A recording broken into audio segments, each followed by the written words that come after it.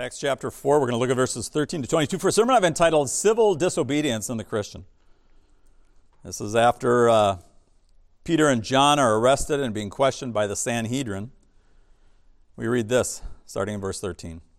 Now as they, meaning the Sanhedrin members, observed the confidence of Peter and John and understood that they were uneducated and untrained men, they were amazed and began to recognize them as having been with Jesus.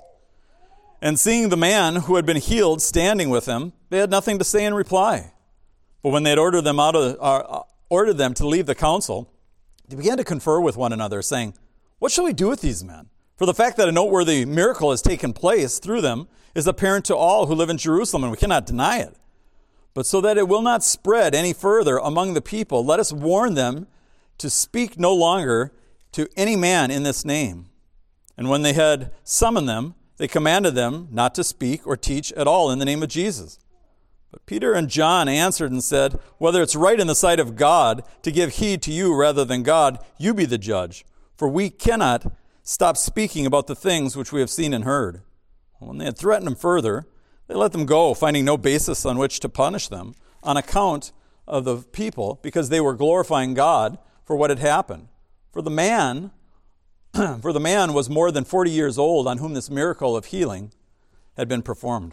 You know, one of the books I have in my library is entitled God's Outlaw by Brian Edwards.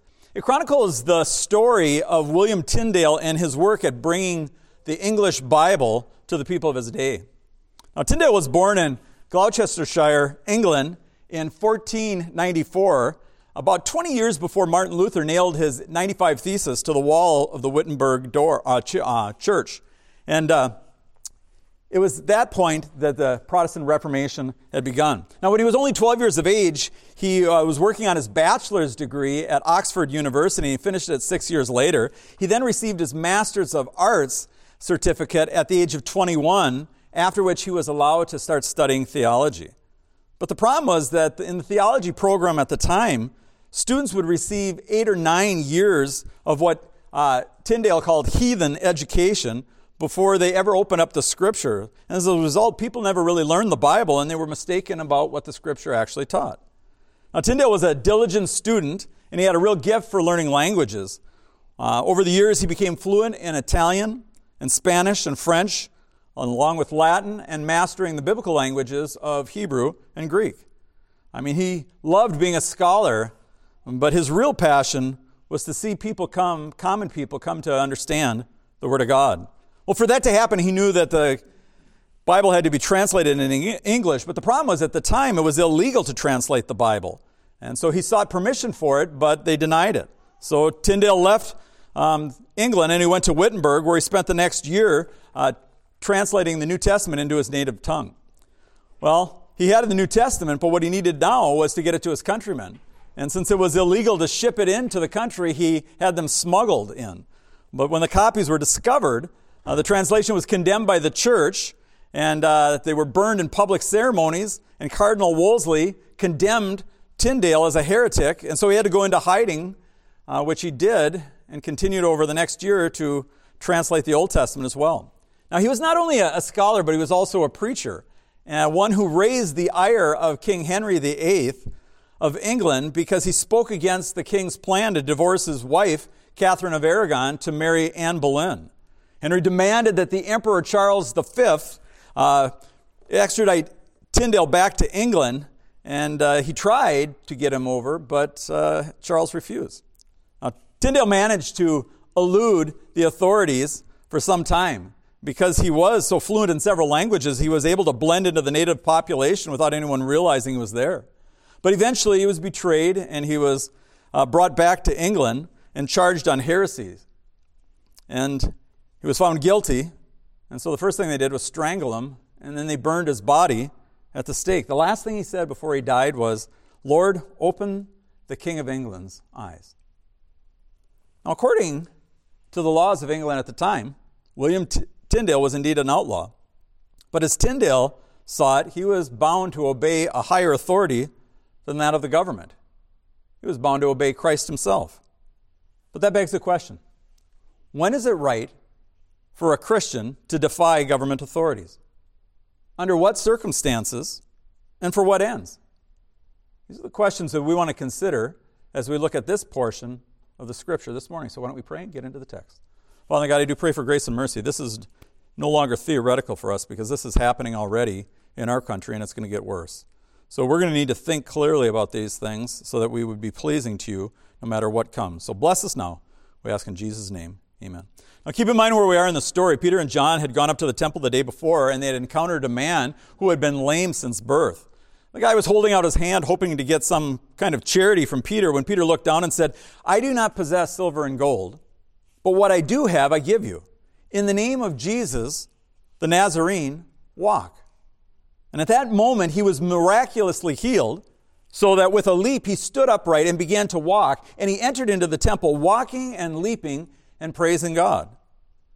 When the crowd surrounded them, who saw this miracle take place, Peter took the opportunity to preach the gospel to them. He indicted them for the part that they played in the crucifixion of Jesus, but he also offered them forgiveness from God if they would but turn from their sins and believe in this now resurrected Jesus, Israel's Messiah. Well, the commotion caught the attention of the religious leaders who arrested Peter and John. They threw them in jail until the next day when the council could meet. It was at that point that they confronted these two, demanding to know by what name and by what power they did this miracle. Peter told them clearly and boldly that it was by the name of Jesus, the same man that they had condemned to be crucified just a few months before. This Jesus, God had raised from the dead, proving his claim to be the Son of Man, or Son of God, and because he was such and is such, it's only through faith in his name that a person can be saved. Well, that brings us to the first thing that we see in the text, though, the problem the religious leaders face. And this is verses 13 to 14. Look what it says. "Now, as they observed the confidence of Peter and John and understood that they were uneducated and untrained men, they were amazed and began to recognize them as having been with Jesus. And seeing the man who had been healed standing with them, they had nothing to say in reply."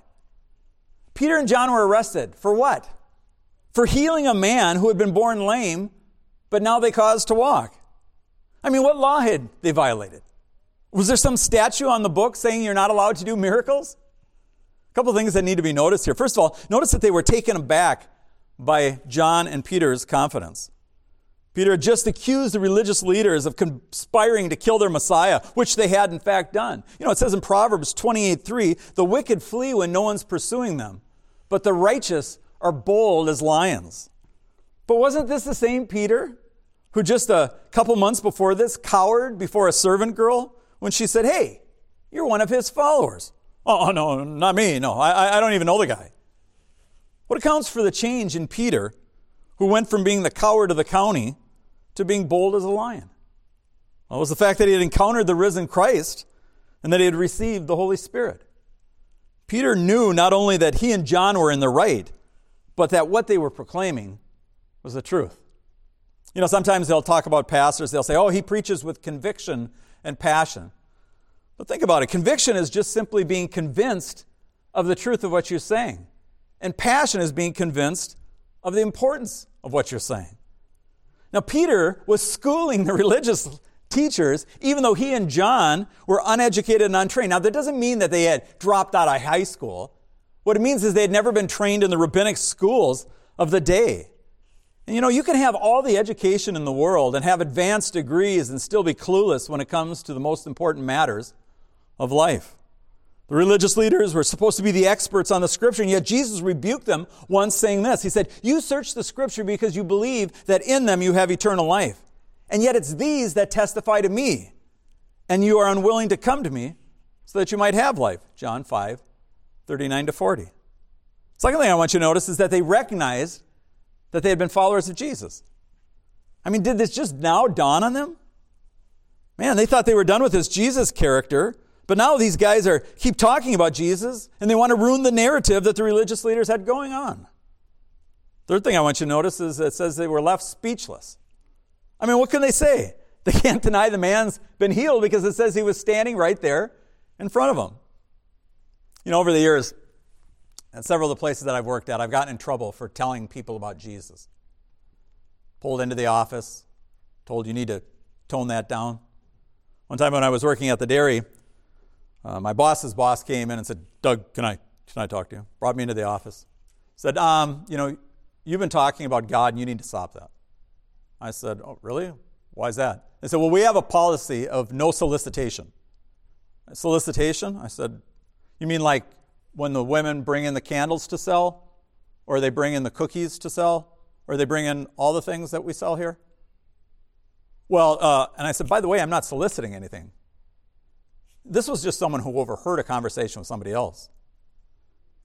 And he said, well, you're not allowed to talk about that. I said, well, here's what's interesting to me. I said, my coworkers mention Jesus and God far more than I ever do. Some of them just about every other word when they're swearing. So are you telling me that I'm free to use Jesus' name as a swear word, but I can't say anything positive about him? Is that what you're telling me? Well, I think you're missing the whole point here. This has just got to stop. He didn't have an answer. They never do. Second thing I wanted you to see in the text, though, is the decision the religious leaders made. By the way, when it comes to making decisions, are you the type of person who makes snap decisions? Or do you take your time, weigh out your options, mull things over before you take your course of action? You know, when it comes to foreign policy, American politicians are quick to send in troops without much thought about how they're going to get them back home. Think about it. The U.S. invaded Iraq back in 2003. We defeated the Iraqi army in 5 weeks, toppling the Ba'athist regime of Saddam Hussein. Hey, mission accomplished. When are the troops coming home? I remember telling my coworkers at the time that America would have troops in Iraq for at least the next 20 years. Well, most of them came home in 2021, but did you know we still have 2,500 troops in Iraq? We sent forces in to oust the Taliban in Afghanistan. After 20 years of occupation and $2.2 trillion in spending, we pulled out the troops, leaving behind $80 billion worth of military hardware. And guess what? The Taliban is back to running the country, just like it was. Now, is this a sermon on U.S. foreign policy? No. I'm just giving you examples of how important it is to consider all the facts and think through the implications and possible outcomes for decisions that we're about to make. Now, the religious leaders here in this council were shrewd, careful, and calculating politicians, but they faced a problem. Look what it says in verse 15. But when they had ordered them to leave the council, they began to confer with one another, saying, what will we do with these men? For a fact that a noteworthy miracle has taken place through them is apparent to all who live in Jerusalem. We can't deny that. But so they will no longer spread it any further among the people, let's warn them to speak no more or longer to any man in this name. I mean, think of what they're saying. Okay, we know a miracle's happened. And I'm sure we could get the major media to back us on our narrative, but the news has already gotten out. There's too many people who know the truth. But we want this message of Jesus not to continue to spread. And so what we'll bring them back in, and we'll tell them to stop spreading spiritual disinformation, or we're going to find them and imprison them. So if you deviate from the government narrative, you're likely to get in trouble? Boy, that sounds familiar, doesn't it? Now notice, they admit a miracle takes place. Miracles that by definition are a supernatural act of God. God healed this lame man when Peter invoked the name of Jesus. But that means that God, through this miracle, authenticated the message that Peter was preaching of Jesus Christ crucified and risen from the dead. Well, shouldn't that mean that you would believe it if it's coming from God? But keep in mind, these are the same religious leaders who bought off the guards who had guarded the tomb of Jesus, saying, tell the people that the disciples came at night when you were sleeping and stole the body. It's not that they didn't know the truth. It's that they refused to accept the truth. And folks, listen carefully. It's the same today. Most people know far more truth than they can handle. It's not that they don't know the truth. They don't want to hear the truth. It says, and when they summoned them, they commanded them not to speak or teach at all in the name of Jesus. That brings us to our third point, though, the response of Peter and John. Rosa Parks sat down in the seat in the back of a bus belonging to the Montgomery City Lines. At the time, according to law, Negroes were required to sit in the back of the bus. After a few more stops, all the seats in the white section filled in, and there were 3 white people who were standing. And so the bus driver came back and looked at Parks and 3 others and said, you guys are going to have to get up and stand so these white folks can sit down. 3 of them did, but Rosa Parks didn't. As a result, she said this. She said, when he saw me sitting, he asked me if I was going to stand up. And I said, no, I'm not. And he said, well, if you don't stand up, I'm going to have to call the police and you're going to be arrested. I said, well, you may do that. And Parks was arrested, but the story of the incident spread, and as a result, they boycotted and crippled the finances of the bus company. For 13 months, the buses stood idle while black people walked to work, sometimes 3 and 4 miles, because they weren't going to be treated as second-class citizens. It ended only after the Supreme Court outlawed segregation as unconstitutional. Now, in 1992, in a National Public Radio interview, Parks said this, "I did not want to be mistreated. I did not want to be deprived of a seat that I'd paid for. It was just time. There was an opportunity for me to take a stand to express the way I felt about being treated in that manner. I had not planned to get arrested. I had plenty to do without having to end up in jail. But when I had to face that decision, I didn't hesitate to do so because I felt we had endured that too long. The more we gave in, the more we complied with that kind of treatment, the more oppressive it became." Now, Rosa Parks showed great moral courage when she took her stand on an important issue. But 1900 years before that, Peter and John showed great courage when they took their stand on the most important issue of all times, the proclamation of the gospel. Look what they said in verse 19. "But Peter and John answered them and said, 'Whether it's right in the sight of God to give heed to you rather than God, you be the judge. But as for us, we cannot stop speaking of the things we have seen and heard.'" Now, we have to remember as Christians that we have a responsibility to subject ourselves to the governing authorities. Paul in Romans chapter 13 says this, "Every person is to be in subjection to the governing authorities, for there's no authority except for from God, and those that exist are established by God. Therefore, whoever resists authority has opposed the ordinance of God, and they who oppose will receive condemnation upon themselves. For rulers are not a cause for fear for good behavior, but for evil behavior. Do you want to be free from a fear of authority? Do what's good, and you'll have praise from the same. For it's a minister of God for your good. But if you do what's evil, be afraid, for it does not bear the sword for nothing. For it's a minister of God as an avenger who brings wrath upon those who practice evil. Therefore, it's necessary to be in subjection, not only because of wrath, but because of conscience sake.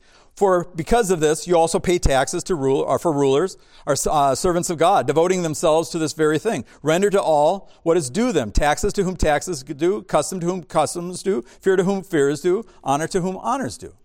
Listen, Christians are to be model citizens, following the laws, paying our taxes, praying for government leaders, even ones we did not vote for.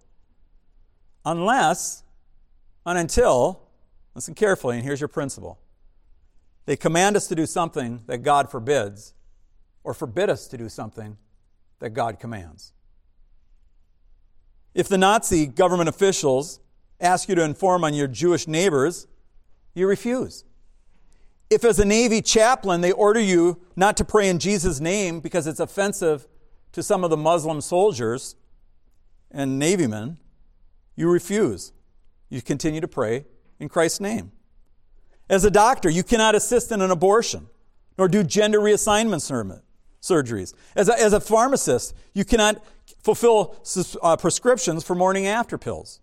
As a teacher, you cannot comply when they demand that you refer to a girl as a he and a boy as a she. And if the government says that for the good of everyone's health and for the profits of the pharmaceutical companies, you have to shut down your churches, but don't worry, it's only for a couple of weeks. Oh no, a couple of months. Oh no, 3 years. You refuse.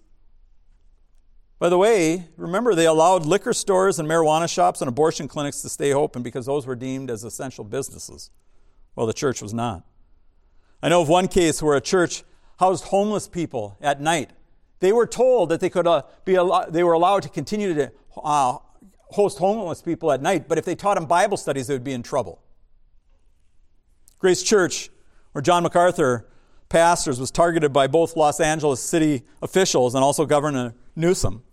They were fined hundreds of thousands of dollars, but when they filed suit for violation of their First Amendment rights, it went to the Supreme Court, and the Supreme Court ruled in their favor. As a result, the LA County had to pay the church $800,000. But by the way, it may not be that way another 2 years from now. I'm sure many of you heard about the couple of Canadian pastors who had been arrested put in jail. One of them, they put a fence around the entire church to keep people from going in. Okay, the government tells you cannot preach the gospel. It's hate speech. You can't tell people that they have to repent of their sins and turn to Christ, otherwise they'll go to hell. But Jesus says we must tell them that. Who are we supposed to obey? Caesar or Christ? He said, whether it's right in the sight of God to give heed to you rather than God, you be the judge. But as for us, we cannot stop speaking of these things that we have seen and heard. And folks, you don't have to be a prophet to see that the price that we're going to pay as Christians in this country for preaching the gospel is going to go up in the years to come. The question is this: when the price goes up, are you going to be willing to pay it? This is not a small issue. Right after warning his disciples that they would face persecution, Jesus said this: therefore, everyone who confesses me before men, I will confess them before my Father who is in heaven. But whoever denies me before men, I will deny him before my Father who is in heaven. Do not think I came to bring peace on the earth. I didn't come to bring peace, but a sword. The faithful Christian is always at war with a godless culture around him. When it comes to Jesus, we cannot stop speaking. We will not stop speaking. We must preach Christ crucified and raised from the dead as the only hope for humanity. That brings us to our last point, though: the results that the Spirit achieved. This is found in verses 21 to 22. Look what it says. When they threatened them further, they let them go, finding no basis on which to punish them, on account of the people, for they were glorifying God, all glorifying God for what had happened. For the man was more than 40 years old on whom this miracle of healing was performed. Now, ultimately, it's not Peter and John, but the Holy Spirit working through them that achieves these results that God intended. And what were those results? Well, the first thing is that the lame man had been healed. Now, it's easy as we get into the story to forget that first fundamental fact, that there was a guy whose life was turned upside down, or better, right side up. He had spent 40 years not being able to walk, and yet now he's walking and leaping and praising God. And more importantly, it implies that he was converted as a result of this. Secondly, the gospel was being proclaimed. First to the crowds who witnessed the healing, and then to the religious leaders who interrogated Peter and John. And what we need today are Christians who are bold and clear and faithful in bringing the gospel to our perishing culture. Christians should be involved in the political process, but it's not ultimately politics that is going to save us. Paul said, I'm not ashamed of the gospel, for the gospel is the power of God for salvation to everyone who believes, to the Jew first, and also the Greek. The third thing I want you to notice, though, is that the church continued to grow. Same day that Peter and John were hauled off to jail, hundreds, perhaps thousands, were brought into the kingdom. The apostles' pain turned into their countrymen's gain as salvation came to their houses as well. And if we want to see people in this country come to Christ, folks, we're going to have to suffer.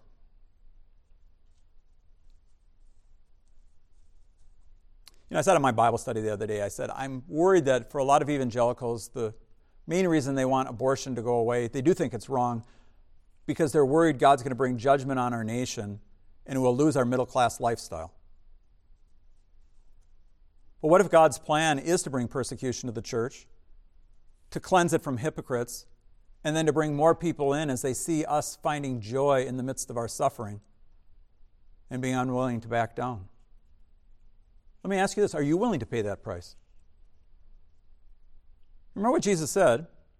Anyone who wants to be my follower has to take up his cross and follow me. He said, you've got to sit down and count the cost. Count the cost. The devil always opposes the spread of the gospel, and he's always going to bring persecution in any place where the gospel is going out effectively. Here's the fourth thing, though. People were glorifying God. Luke tells us here that they were all glorifying God for what had happened. Whenever the Spirit's working, people are proclaiming Christ with the result that God is glorified, and this is what matters the most. Well, Peter and John had to suffer a little bit here, and later they're going to suffer a whole lot more. But in and through these trials, the gospel went forward, and the church grew. May God give us the grace to be willing to sacrifice our own comfort and ease for the sake of people coming to know Him through Jesus Christ, His Son. When I was a kid, we had one bathroom for 11 people in our house. And finally, my parents decided to put another bathroom in the basement. And I remember every morning when I'd come out of the shower, there was a little plaque that was sitting on the edge of the wall that said this: "One life shall soon be past, only what's done for Christ will last." You know, even as a non-Christian, I thought, that's true, isn't it? 60. I'm 60. I don't know how I got to be 60. But I'm looking out at some of you guys that used to be this tall, and now you're at least this tall. And the years are going by quickly, aren't they? And the opportunity to serve the Lord is fleeing away. Serve Jesus now. I guarantee you'll be glad you did when we stand before Him. May God give us the grace. Let's pray. Our Father in God, I do pray for grace and mercy. You know, I think one of the most difficult things about living in America is it's just easy to, sit down in our comfortable chair, watch TV, and let the world go by. But it's not just going by, it's going to hell in a handbasket in our country. Everybody, including non-Christians, realize there's something radically wrong. But the only answer is going to be to reclaim the gospel in our churches and preach it, and enough people converted that we can staunch the rot that's going on in our culture even now. So, Father, I pray that you would give us grace and mercy to live in ways that are pleasing to you, and then take the opportunities that we have to present the gospel, because that's the only way people get saved. So bless us now, we ask in Jesus' name. Amen.